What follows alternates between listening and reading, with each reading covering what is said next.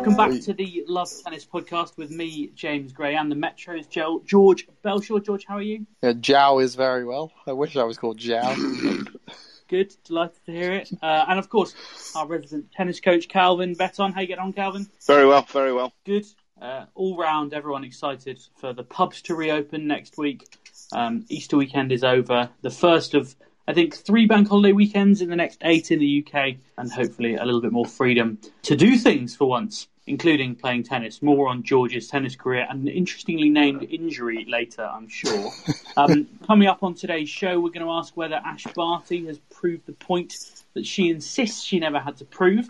We'll ask whether Bianca Andreescu is primed for a re-breakout like denim, and if Hubert is going to usher in a new era as a role model for players who hit the ball with their eyes closed. I sympathise, Hubert, I sympathise. We've also got a new feature coming up. We're going to be picking our dream doubles pairings. Each week we'll have a different theme, hopefully a little bit topical. We're going to start off easy. We're going to be picking our dream footballers doubles pairings. And then later we'll talk about the French Open as well, which could it really get postponed again? George will give us the latest on that. First, though, there's really only one place to start. And in the words of LMFAO, it's Miami Girl, where Ash Barty picked up the 10th title of her tennis career. I say tennis because she's a cricketer and a golfer too, an all-round sports person. George, those questions about Barty, whether she was a true number one, I'm not going to say they've been answered because it is just like a Masters 1000 rather than, a Grand Slam or multiple Grand Slams. But I think she's certainly, if not sent a message, she started writing a letter. Yeah, I thought she was excellent this week. I was really looking forward to the final. I've been on holiday, as you well know, so I won't lie and say I've plugged in and watched every minute of Miami. I've been too busy pursuing my own failed sporting dreams again this week. But I did sit down and watch the final, and it ended with Andreescu withdrawing. But I thought Barty was really quite phenomenal before that. She had a complete grip on the match, served really well, pegged Andreescu back into her backhand. Andreescu just never felt like she really found any rhythm. First meeting for them, of course, so it should be, in theory, the first chapter of many of what should be a really good rivalry over the next decade, because they're two brilliant players. But, I've said a few times before with Barty that, she's had this status for a while as the number one ranked player, where everyone's been a bit like, okay, well, she's not played for 12 months, but she's come back. She's won 2 tournaments of 4. Reaching the quarterfinals of the Australian Open, where realistically she should have made the semi-finals and probably the final, and just generally looks in quite a good place, quite a good shape. We all know she's a naturally brilliantly gifted sports player, but beating Ostapenko, Azarenka, Sabalenka, Svitolina and Andreescu to win a title this week, that's a tough run. So it's great to see her back, and she clearly feels she's got a point to prove, and I have to say she's proved it this week pretty well. Well, I should point out, George, actually, on the point to prove point, that she was asked that in her post-match press conference quite specifically, do you feel you've proved your point? And she basically said, no, because I didn't have one. And I think that's kind of what I love about Ash Barty at the moment. She's very comfortable in herself, and I think that's what she has gained from that year, spent at home, is that she has basically just been able to be comfortable, and she's come back and said, all right, I mean, I didn't drop any points, but no one gained many on me either. When she's saying she doesn't have a point to prove, in the same breath she's saying, I know people are talking about this, and I know this is something that's kicking off. She is someone who likes to play things down. She's not someone who runs out and kind of shoots from the hip. But the way I kind of was reading and hearing this when watching this conference, it was just a very assured sign to the rest of the tennis world. You can think whatever you want of me, but I am the queen bee. And everyone else, let's be honest, we've all been thinking Naomi Osaka is the best women's player in the world. And I'm not sure my opinions necessarily changed on that this weekend. I still personally have my doubts about Ash Barty in the biggest matches in Grand Slams. If you look at the French Open she won, Was she really beating the very best on the way to winning that, or kind of just beating what was in front of her? But this week, very high level set of competition. But if you're asking me who's going to be winning more Grand Slams between the likes of Barty, Osaka, Goff, even Andreescu, if she stays fit, I'd probably have Barty at the bottom of that list still. But at the minute, she's going to prove us wrong, and long may it continue, because she's a great player, great all-surface player, and good for the game. Calvin, I know you don't like the rankings systems as they are, or certainly as they're continuing to be. Ash Barty's picked up another 40-odd weeks at the top of the rankings, in the all-time stats. Is that fair? Do you think she deserves that? No, but there's not much you can do about it either. I think she wouldn't have been world number one if they'd have played the whole time. She wouldn't have stayed world number one if they'd have played the whole time, but no one can have a ranking about that. Well, yeah, true, yeah. But what I mean is, even if she'd have played, even if everybody would have played a full year, I think Osaka would have overtaken her. I mean, but I do think it's really good. For the first time that I can remember, actually, you've got 4 or 5 really good female players all playing well at the same time. You've got Osaka, Barty, Andreescu, Muguruza, Sabalenka coming in as well, and then I think Goff's probably going to come big this year. It's exciting in the women's game at the minute. You can't pick. You've got a genuine night. The French Open, it'll be one of, you could say it's equal chances, one of 5 players who could win it. And it's that weird thing as well, because when you look at the rankings, Garbiñe Muguruza is number 13 in the world, but I mean that's kind of an anathema, because we know she is on form, and were the rankings not the way they are, she'd be top 5 at the moment, no doubt about that. But yeah, as you say, there's a couple of women, right at the top of their game, who are playing space. I think good tennis to watch as well. If you think about Barty's good to watch, Osaka's good to watch. Sabalenka's very good to watch. Muguruza has always been someone I've gone out my way to watch, and I think that's very good for the game. Yeah, I think there's other players as well who like good contrast players to like take them on in big matches and stuff. Like Halep and Kenin as well. I think there's just a really nice balance of, I would say, like 10 very, very strong. We spoke about Jem Brady on this podcast before. Azarenka's come back in there.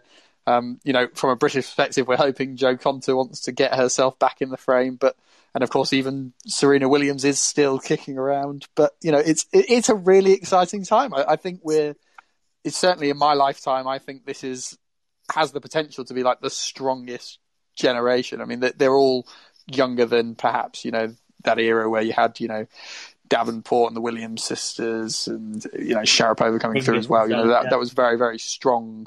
Henin, Clijsters, that was a really strong women's period. But this, to me, feels like we've got 5 or 6 multiple Grand Slam champions, hopefully coming through at the same time. I mean, you haven't even mentioned Swiatek.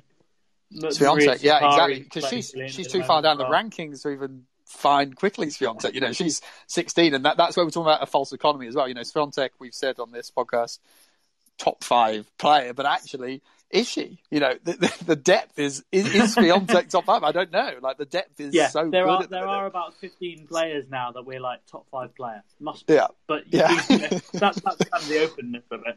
About half of them are heading to Charleston this week, I think. Barty's playing there, Kenin, Bencic, Kvitova, Muguruza are playing there as well. So decent bit of tennis going on there. We should talk about the other side of the net in the final in Miami. Bianca Andreescu, as you mentioned, George. This wasn't an injury that was a stress injury. She stumbled basically and tripped over her foot and seemed to sprain her ankle. Which anyone who knows Bianca Andreescu's story, this was her first final since the US Open final in 2019 when she broke through, and she pretty much subsequently spent 15 months on the sideline, albeit a 15 months when there wasn't a lot of tennis, but she had that knee injury.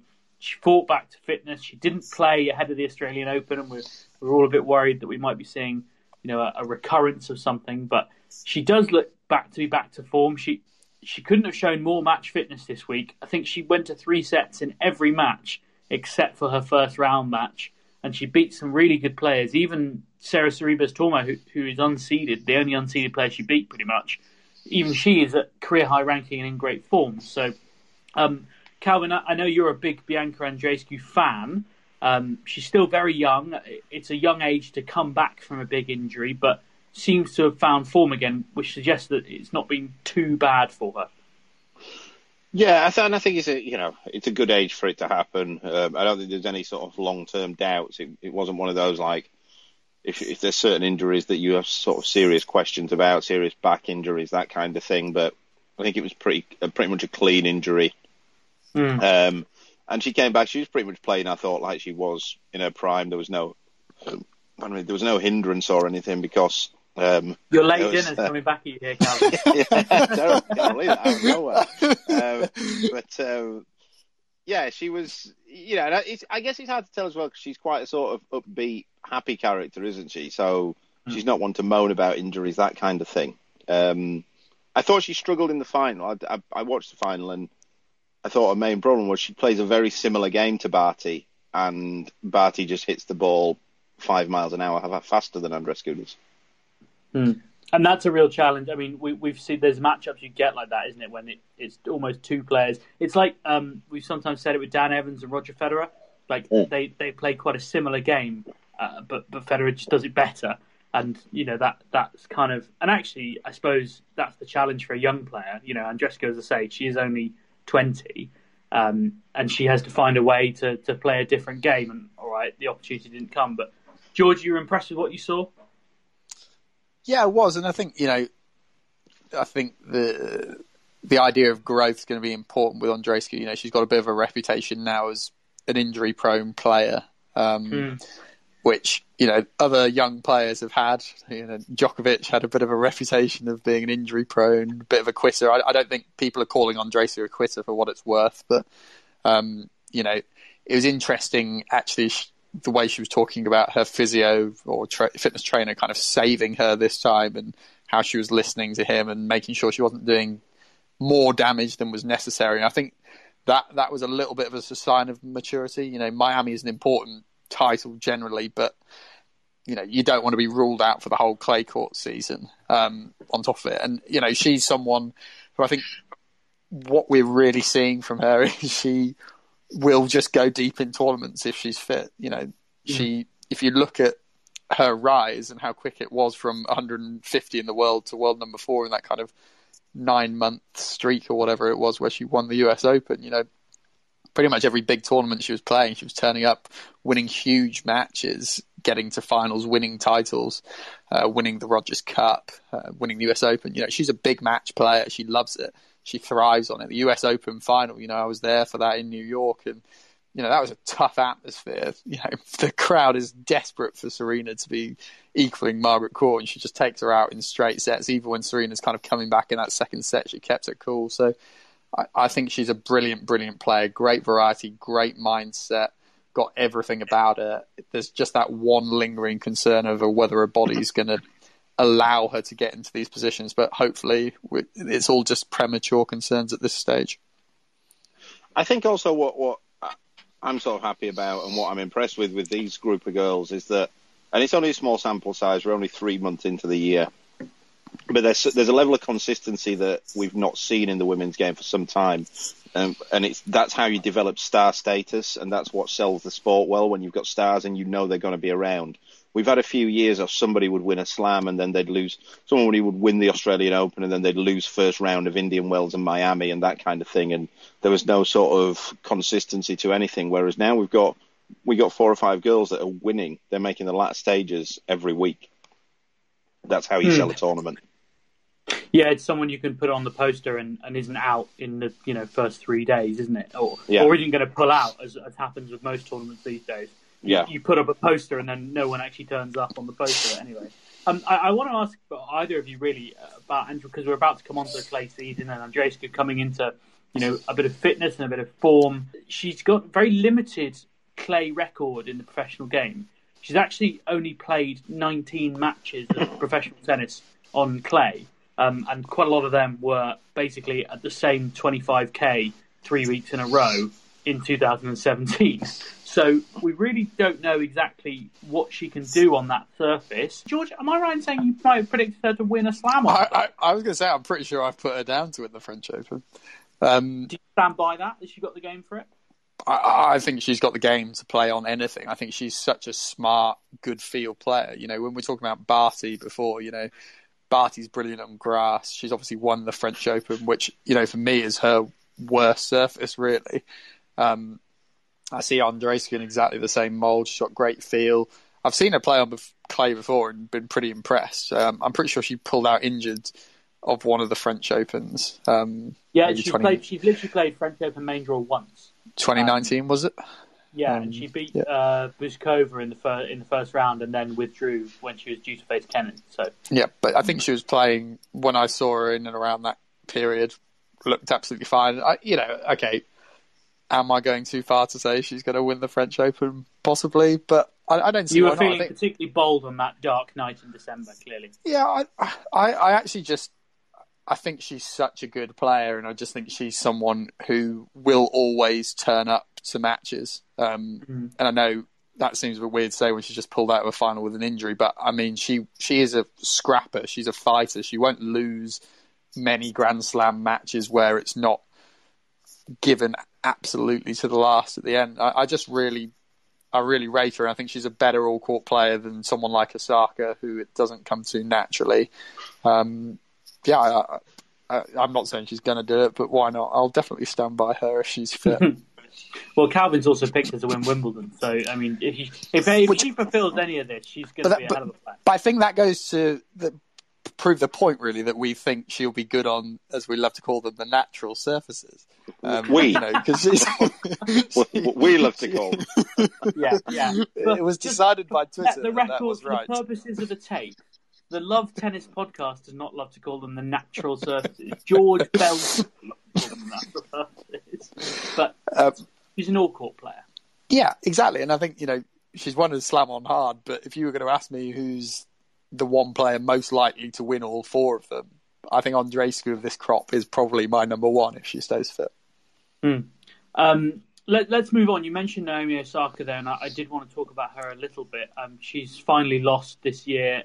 She was beaten by Maria Sakkari, who, and I know this has kind of always been the case with Maria Sakkari, but I watched a couple of her matches this week, and my goodness, is she in some nick. I mean, just in terms of physicality, she's so defined. She wears the sleeveless shirts, which helps. She's got massive guns. She's really, really strong through the trunk. She's just like, it reminded me of Amelie Mauresmo in terms of that sheer physicality of someone on the court. Calvin, I think I mentioned this in the WhatsApp group, and you were like, yeah, she's a bit of an animal in the gym. I mean, she's not any more developed this year, is she? She's always been like this?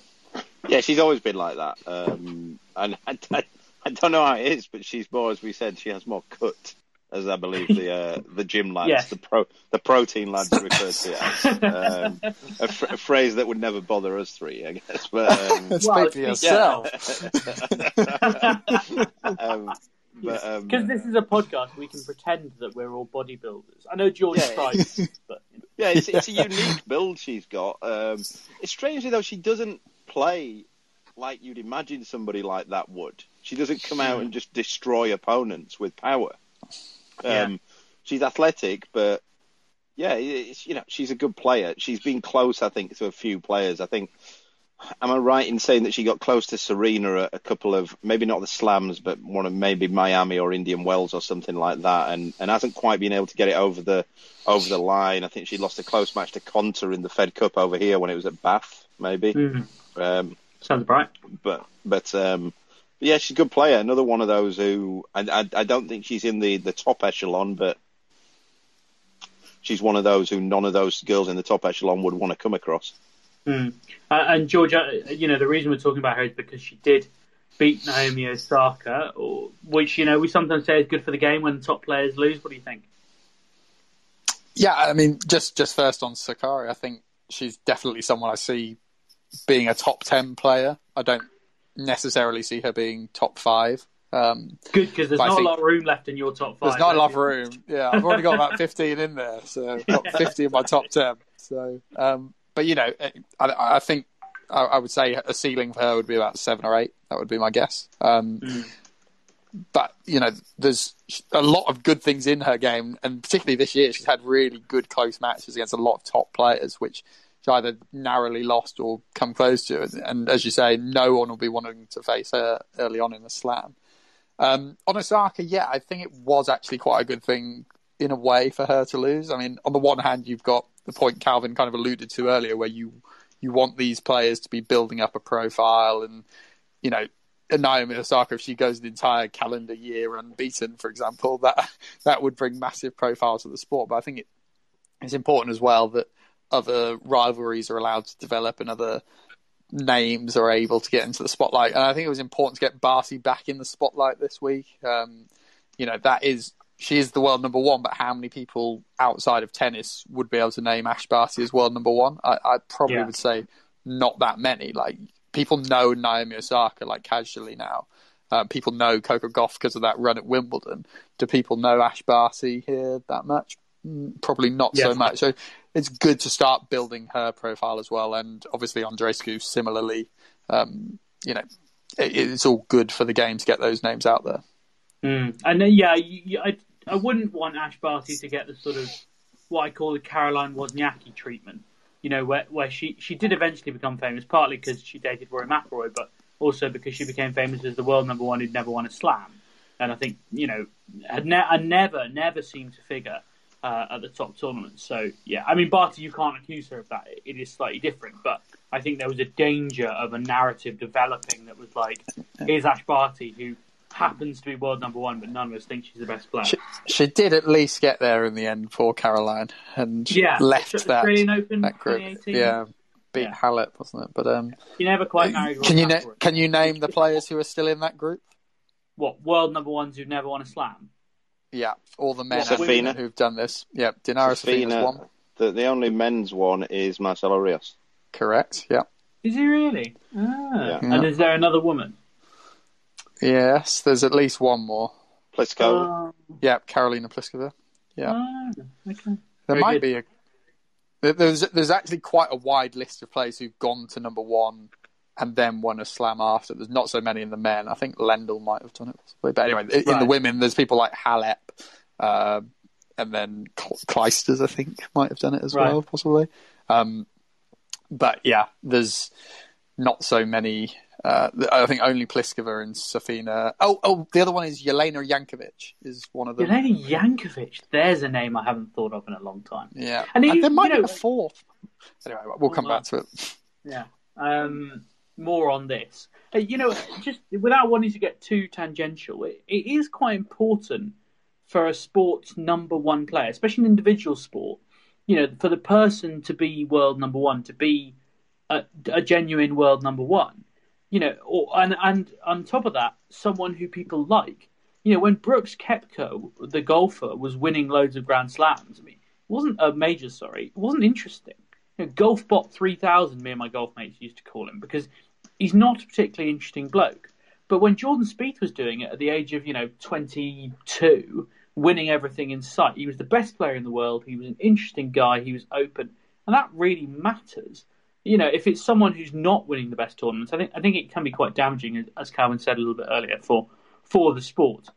That pretty much wraps up what was a very good week in Miami on the women's side, because pretty much everyone was there. On the men's side, the same cannot be said. It was a severely depleted men's draw in terms of the top players. There was no Federer, no Nadal, no Djokovic, all for varying reasons and with varying degrees of likelihood of them going anyway. It left the draw wide open, you would think, for Daniil Medvedev and Stefanos Tsitsipas. Dominic Thiem, of course, wasn't there either. Neither of them made it through to the final. Medvedev finally lost. Tsitsipas finally lost. Zverev bombed out early, which I suppose surprised almost no one. But he still overtook Roger Federer in the world rankings, by the way, which he's delighted about, of course. Nevertheless, it threw up a final no one predicted. I can say that with some confidence. Hubert Hurkacz up against Yannick Sinner. A great week for both of them, of course. The final was their biggest match of both their careers so far. I think we expect at least one, if not both of them, to have several bigger matches in their stars. George, how did you see the final? it was always going to be a nervy occasion. It only looked nervy on one side of the net to me. Yeah, I mean, I had this down a lot closer than some other people did. The bookies, for the record, had Sinner as a 68% favourite. Yeah, I had it closer than that. I mean, I had Sinner as favourite, but not by much. I think if this final was taking place in 2 years' time, Sinner would be those odds. But right now, Hurkacz's got a couple of years on him. He's a good player as well. Look, I think I've heard Hurkacz kind of actually compared to Thomas Burdick. I think that's the sort of career I actually see him having. I think he can get as high as like world number 5, world number 4, but maybe struggle to win a slam. Right. That's kind of, he might win a slam, but he's going to be a good pro, I think, and he's got a lot about him. People have compared him to Andy Murray in terms of looks when he wears his cap and kind of similar backhand. He's got a better second serve than Burdick. Burdick never had a second serve. That's why he never won a slam. There we go. So maybe he will win a slam then. But it's nice for him, first Polish player to win a Masters, and I think it's one he'll look back on his career. We all think Sinner's going to be pretty bloody good, so probably look back on this one in the future and be like, crikey, we won a Masters 1000 against a guy who's gone on to win 5 slams maybe, been world number 1. So yeah, good for him, and I think he's up to something like number 16 now in the rankings. So it's a good push. That's a good seeding at slams. It's onwards and upwards. I think he's someone we'll see being a pretty good, solid, steady pro. Yeah, he's kind of, we do need more young guys breaking through. We always say that, but there is also this kind of level between 10 and 30 where there's a heck of a lot of guys, 30 and older, some of whom are clinging on to points. How Gael Monfils is world number 13 at the moment, I have no idea, given that he's won 2 matches in the last 15 months. I mean, God love him, and congratulations to him, by the way, because he's just got engaged to Alina Svitolina, and they're getting married over the summer, I believe. Don't ask me how I know that. I'm just a sad person. But, there are quite a few guys here who Hubert would look at and think, well, if I'm not better than you now, I will be better than you in the next couple of years. Yeah, and again, I think if you look at this run he's put together, it's not just about the final this time. Look at the names he's beaten. Raonic, who is still a guy who's turning up and getting to quarterfinals in most events he's playing. He's still a tough guy to beat. Shapovalov, who we all rate, even if he's not necessarily winning the tournaments that perhaps he feels he should be. Rublev, who's been an absolute monster outside the slams. Tsitsipas, who, along with Medvedev, you'd have had down as the favourite for this tournament. Yeah, that's about as tough a run as you can get in a tournament without Djokovic, Federer, and Nadal. Really, I'd say right now. So yeah, great and credit to him. Not great matchups for him either, I would suggest. In terms of stylistically, guys who can out-hit him on the baseline in terms of, well, maybe less so Raonic. I would suggest that playing Raonic in Miami this year is probably the best matchup you can get with Raonic, because it was blooming hot. The courts are pretty slow because they're still pretty new. I wouldn't have minded playing him at the time. But as you say, the other ones, and Denis Shapovalov in the second round is not an easy draw by any stretch of the imagination. So yeah, I think we should pay tribute. Because by comparison, we all think a great deal of Jannik Sinner, and I don't want to go on about him because we've said a lot about how much we think of him. By comparison, he had a relatively simple run to the final, playing a couple of form players, but, Batista Agut, Karen Khachanov, Emil Ruusuvuori, who has a lot about him, but isn't necessarily, I think he's still 70 in the world or something. So a slightly easier run. It certainly opened up in that sense. But yeah, I mean, huge day for both of them. Calvin, you've said a lot about how much you think of Jannik Sinner. What do you think of Hubert Hurkacz? I know he's played doubles with a few British guys as well, so he's clearly a relatively popular guy, although I know that's sometimes a marriage of convenience. But in terms of game style, what do you think of him? Yeah, he's very good. I think George has summed it up pretty well. I expect him to I think he'd be a regular in the top 10. I think we'll see him in a fair few quarterfinals, maybe make the odd semi-final at a slam. I don't think he's a slam winner, but you never know. You get Why would you look at him and say he's not going to win a slam? Is it because he lacks weapons? Is there a weakness?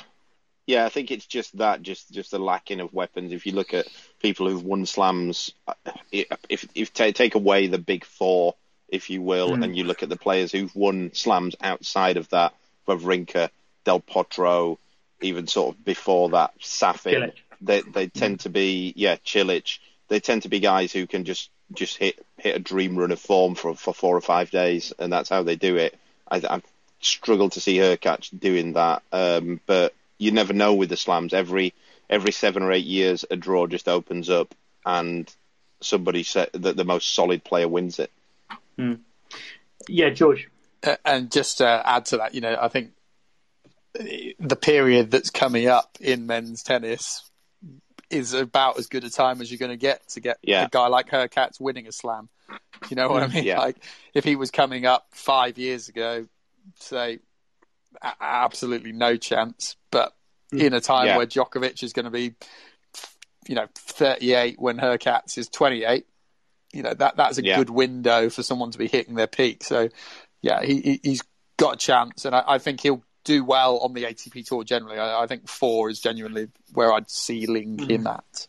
What surface, if you had to pick one surface for him to win a slam on, which one would you pick, either of you? Hard for me, but I'd say if Nadal isn't around, I'd say the French, purely because the Poles and people from that country people from around that area normally tend to be pretty good on the clay. They have a lot of clay courts up there. Interesting. As you mentioned earlier, George, he's the first Polish man to win a Masters 1000 event. There's also a notable record, which you've noticed on the national front. Not the National Front. It's not that sort of podcast. In terms of nations, with so many by-elections coming up, you've got to be careful with this sort of thing. George pointed out to me in his notes that we now have, for the first time, I think I'm right in saying, 10 Italians inside the top 100 in the world, which is pretty amazing when you think about it. I mean, I can't imagine many countries have ever achieved that, if any, in fact. Although I'm sure can you both name them? That's the quiz. I'm literally looking at the rankings at the moment. Can Calvin name them? No. I don't know if Calvin could name 10. If you're listening, have a go on your own. I'll give you one for free because he's the latest one to move into the top 100. Is Gianluca Major, or Mayer, or Major, Mager. He, I think, won a Futures and maybe got to the final of a Future, so he's moved back into the top 100. I actually think I'd have got all of them apart from the last one, just because I thought he'd be nowhere near the top 100 at this stage of his career. But I think the rest of them I'd have had. Yeah. But I think that's a bit of a curveball. I don't know if you would have got world number 67, Stefano Cavalli. No, maybe. I know. We will. We've talked about Italian tennis before. I think we will have to revisit it maybe in a quieter week when there's less flying around, because I think it would be really interesting to talk to a few people involved in Italian tennis and the system that they've created. It's not a coincidence. They've got 2 of the most promising young guys flying around in Mazzetti and Sinner, and also, plenty of depth. So we will talk more about Italian tennis. But we've got to move on, because we've got a new segment to introduce. It's a dangerous idea from the melting pot that is my brain. We're going to call it Dream Doubles to begin with. And basically the idea is that we pick a dream doubles pairing from any particular category. It's a loose rip-off of something I saw on a rugby podcast 4 years ago, but that doesn't really matter. We're starting, I guess, easily this week with footballers. Not even anything more specific than that. George, I think I asked you this question a few days ago to prepare for it, and you needed less than 30 seconds to name your doubles pairing. Introduce them to us. So I've got Didier Drogba and Jack Grealish, who anyone who knows me will know they're my 2 favourite players. Yeah, George, of course, is from the West Midlands and is an Aston Villa fan. So naturally, he has a tattoo of of Didier Drogba. Why do you have a tattoo of Didier Drogba, George? Well, my nickname actually is the Drog. Right. Ironically, it started Why? when I was 17. I was playing in some like adults league on a Wednesday night, and then we used to go with clubbing adults, afterwards. Not like an adult league. It wasn't like a porn Yeah, star. yeah. No, the former. And then, I used to go out clubbing afterwards with my friends because I am obviously a Jack Grealish wannabe. And a legend. Before, and a legend. So one week I'd scored a hat trick, and it was a bloody good hat trick, I have to say. There's some fantastic goals. Right. And I was basically being a bit of an arrogant knob, which I'm sure you can't imagine. I'm sure that's really hard to believe. Yeah. So I was just going to my mates, scored a hat trick. I'm the freaking Drog. I'm a legend. And then they all just started kind of mocking me, being like, "Oh, you're the Drog. You're the Drog." And I was like, "Yeah, I am the Drog." And then people have ironically called me the Drog since. And right, the tattoo. Less said about it, the better. How it came about, probably. But right. Well, that's maybe a story for another day. Maybe in a bonus podcast during Wimbledon. But why Didier Drogba as your doubles pairing? Yeah, Drogba. I mean, obviously, big, powerful guy. I imagine he'd have a pretty big serve. I imagine he'd be pretty solid at the net. I can see him being a bit of a wall. But I think most importantly is that the fact that Drogba always turned up for the biggest moments, the biggest matches. In tennis, we talk about players all the time. Like, there's not much between many of them. It's about those big points and how you deal with it. And I just think Drogba would be converting all those break points and, serving down an ace when he's facing one, that sort of thing. So that's my logic for him. And then you've got to keep Jack Grealish out the pubs long enough to play with him. And Grealish, you guys know I'm a lover of Kyrgios. I see Grealish in the same sort of mould, like a complete artist, just someone you love to watch, just very entertaining. I can imagine Drogba kind of grounding him and getting the best out of him, kind of eventually like coaching him through. It'd be kind of like the Andy Murray-Kyrgios partnership if that was happening. Right, okay. But, you just would love to watch it. And, he'd have he'd be like the Andreescu of tennis, of football, in terms of like amazing short drop shots, really crafty play. And again, Grealish does typically turn up to the big matches. He loves it. He loves the big occasion, loves the crowd. He'd be urging them on. Never big match. Oh, England, he turns up against the top-ranked team and out, flicks it over Munier, that sort of thing. So on the court, you can imagine him just like tweenering Nadal out of nowhere. Drogba being like, "Come on, Jack, let's win this. That's match point, mate. Let's put it to bed." Okay. That'd be fun, wouldn't it? Yeah, all right, I can get behind that. We'll leave it to the listeners to decide which they prefer. Calvin, who have you gone for? My pairing is Dwight Yorke and Andy Cole. Wow, that is strong. Tell me more about the great partnership. Well, we don't. My thinking is that it's all about one thing. It's doubles partnership. It's all about chemistry. These two had the most chemistry of any strike partnership ever. Probably they were the strike partnership in the greatest season that any British club has ever had, and they win things. They win things, and they don't need any justification. The chemistry is there. They're reading each other's mind. They know exactly where each other is. They know who's taking the middle balls. They can both put the ball away. Don't they famously hate each other? Yorke and Cole. No, they're mates. I thought they didn't get on off the Sheringham and Cole. Sheringham and Cole hate each other. So now we like have to wind up Calvin's dream pairing. Is we just get Teddy Sheringham to the chair umpire, and that's game over. The Carlos Ramos of the scene. Sheringham and Cole were very good together on the pitch. They just hated each other off the pitch, and it all stemmed from the best thing was that nobody knew why. And then I think it's in Andy Cole's autobiography that when Andy Cole made his England debut, he came on for Teddy Sheringham, and Teddy Sheringham didn't shake his hand. And he never forgave him for it. Wow. As he walked off the pitch, I think Sheringham was pretty mad that he was getting taken off, and he didn't shake Cole's hand, and Cole never forgave him for it. Even in the throes of winning a treble, he still couldn't forgive him for it. And scoring the equalising goal in the match that won the treble, Andy Cole still couldn't forgive him for not shaking his hand. The grudges are being held long in your double pair. But yeah, that's the correct answer. Is Cole and Yorke as a double pair. Okay. Funnily enough, I've also got a Manchester United player in my doubles pairing. It's Luke Shaw. which I don't think any of you would have predicted. But let me tell you something about Luke Shaw that will blow your mind. You will be genuinely surprised when I tell you that Luke Shaw is 6'3" tall. He is a surprisingly tall man. He's 6'2". He's 6'2". Honestly, but he's wearing tennis shoes, so he's 6'3". And he is much bigger than anyone would ever imagine. He covers more of the court. He's got a bigger serve. Everything about him. You come and stand 3 feet inside the baseline and think, this lad's not going to hit it that hard at me. And boom, there comes the big Luke Shaw serve.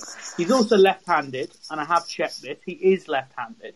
That gives you a nice out-wide serve.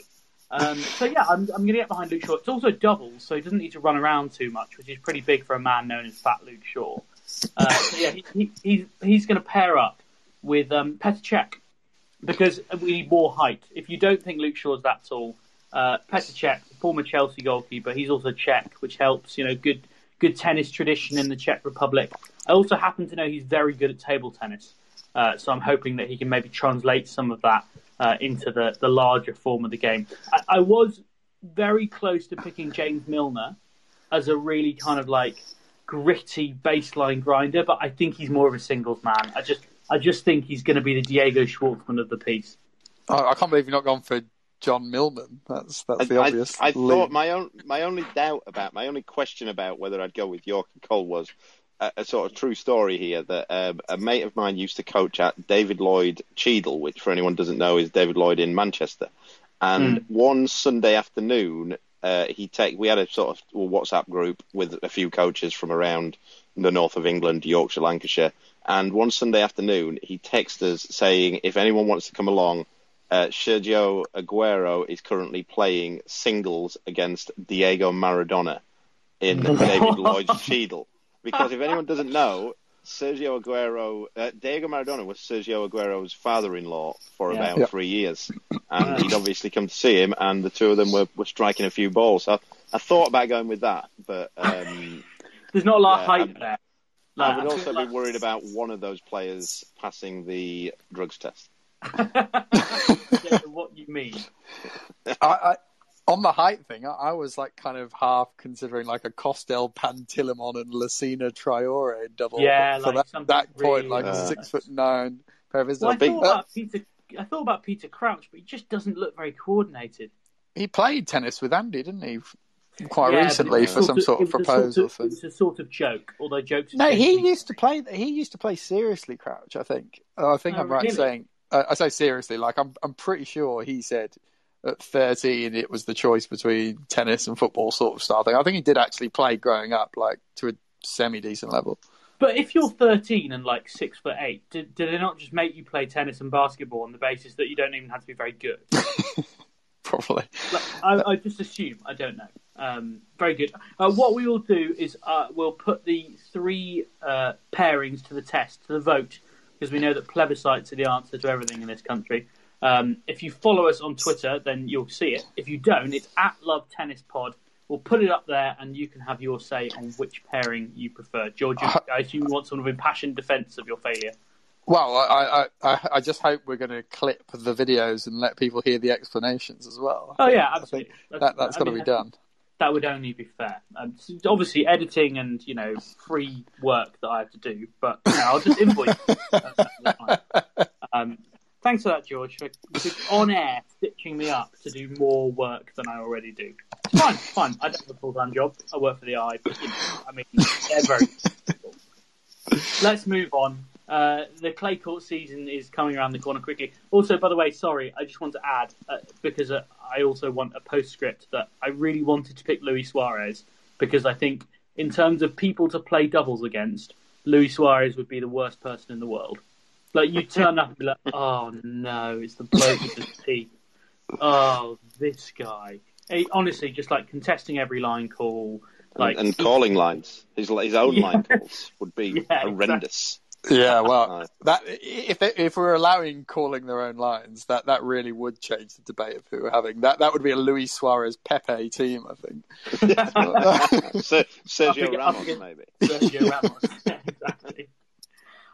Let's move on to clay briefly. We've got a bit of time. We've moved quite swiftly today. I'm impressed, lads. Well done.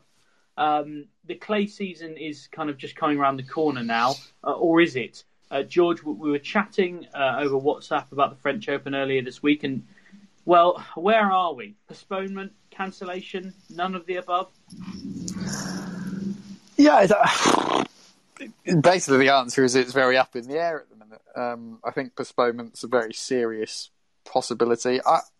Some are talking cancellation. I personally would be very, very surprised if it was a full cancellation. I think if you look at the calendar and how far that was scheduled ahead, they did it purposefully first half of the year because, in theory, they could guarantee that. And obviously this has changed a little bit for the French, but that second half of the year has been purposefully left quite open.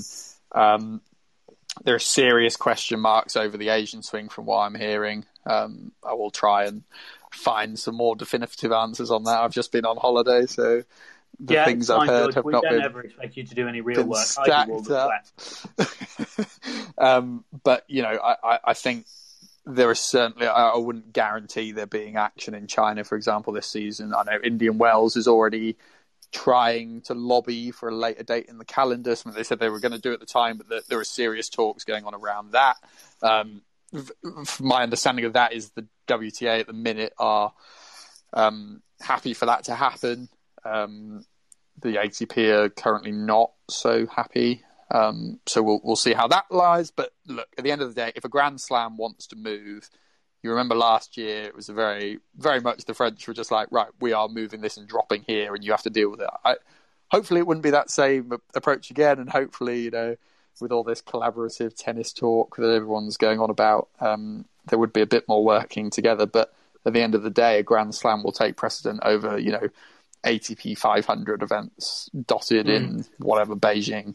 And if, as is the case, seems to be stuff like Shanghai might struggle to go ahead based on, Chinese restrictions, then that seems to me that there would be a window to postpone it. But, this is all conjecture at the minute. It may well go on ahead behind closed doors. I still think that's probably the most likely scenario for the minute, the behind closed doors. Getting fans in, I think, given that France shut their schools, if people don't know, they shut their schools for 3 weeks last week because of a spike in cases. They've just brought in more mask regulations. They previously, for people who live in Britain, this will sound crazy, but they've just made masks compulsory in all enclosed public spaces. That, of course, has been the case in the UK for the best part of 6 months. And we know that the vaccine rollout program in Europe hasn't gone as well. So it kind of depends on Paris as much as it does on the rest of France. I think actually the rates in France as a whole are quite low, but it's really more on the local levels, which in France I think are still in Paris, are still relatively high. I desperately hope it goes ahead. I have kind of given up hope on going as a journalist, partly because while actually the newspaper would insure me and I'd have to quarantine for 2 weeks on when I get back, that's not too much of a problem. It's as much the risk of getting stuck there, and also, I don't really want to be in Paris if everything's shut, and it's kind of the Benoit Paire thing. It's like, as much as I want to go and cover the tennis, and that's like the main reason I'm there, it's also like, what's Paris if you're just going from, Roland Garros to your hotel or Airbnb and rinse and repeat?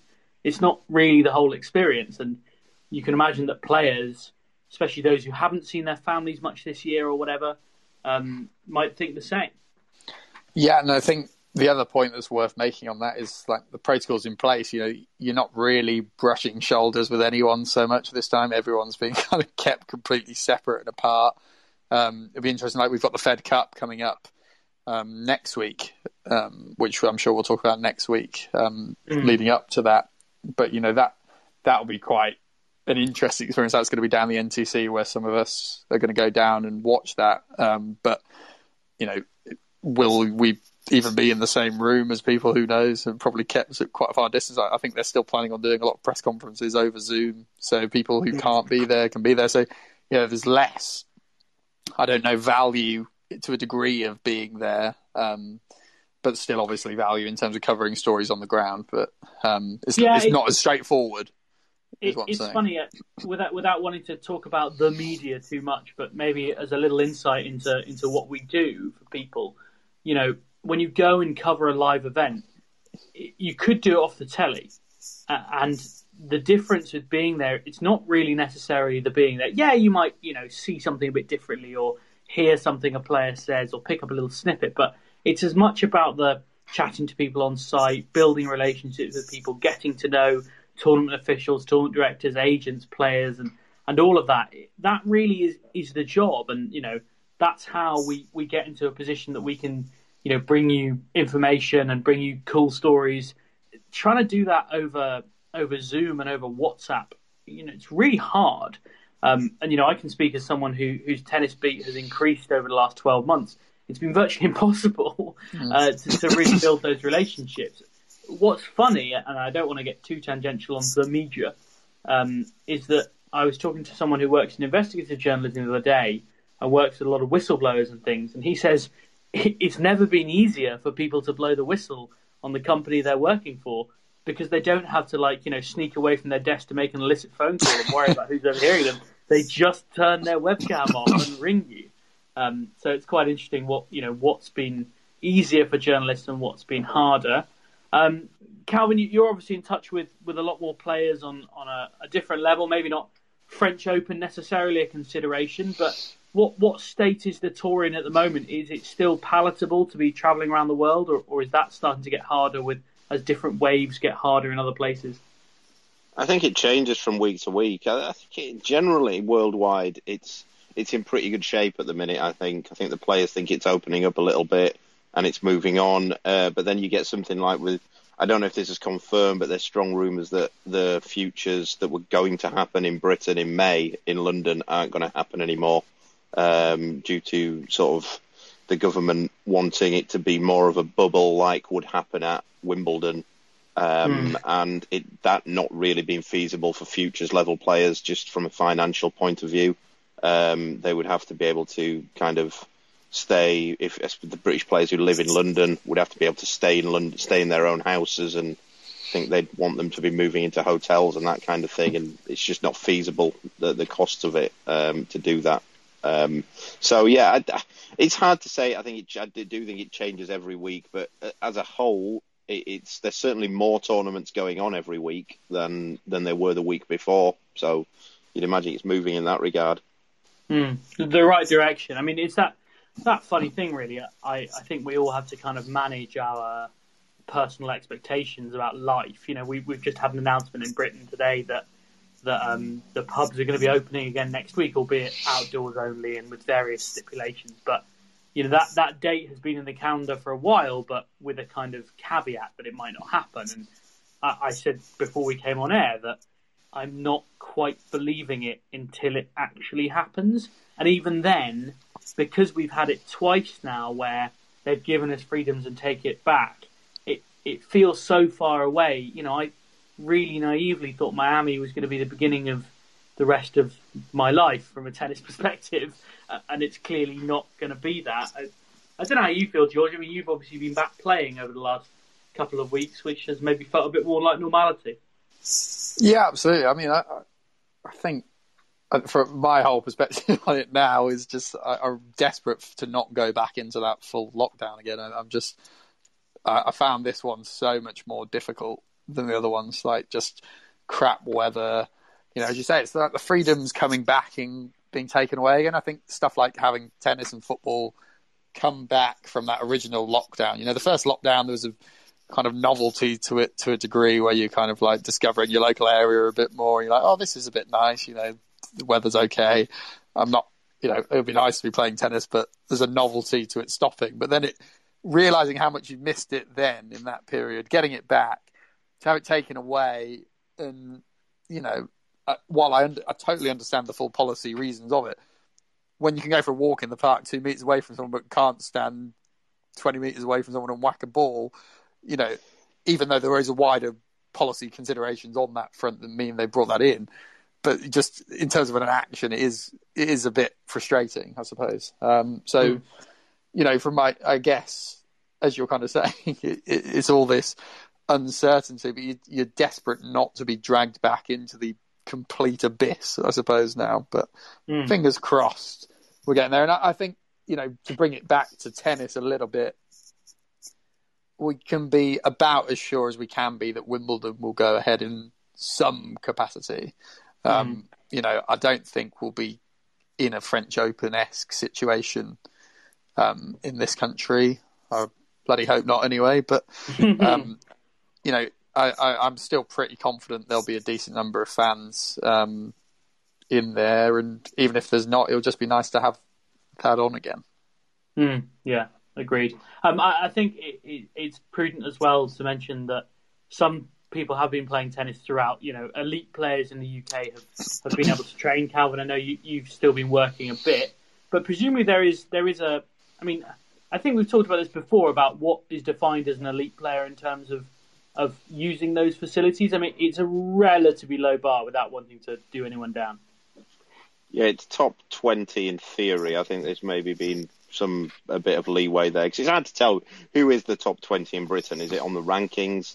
Is it, or if somebody's been injured, that kind of thing, do they still count? So I think there's been a little bit of leeway. In theory, it's top 20, but also I think they've sort of extended it to maybe, because also some of those in the top 20 wouldn't, they don't live in this country.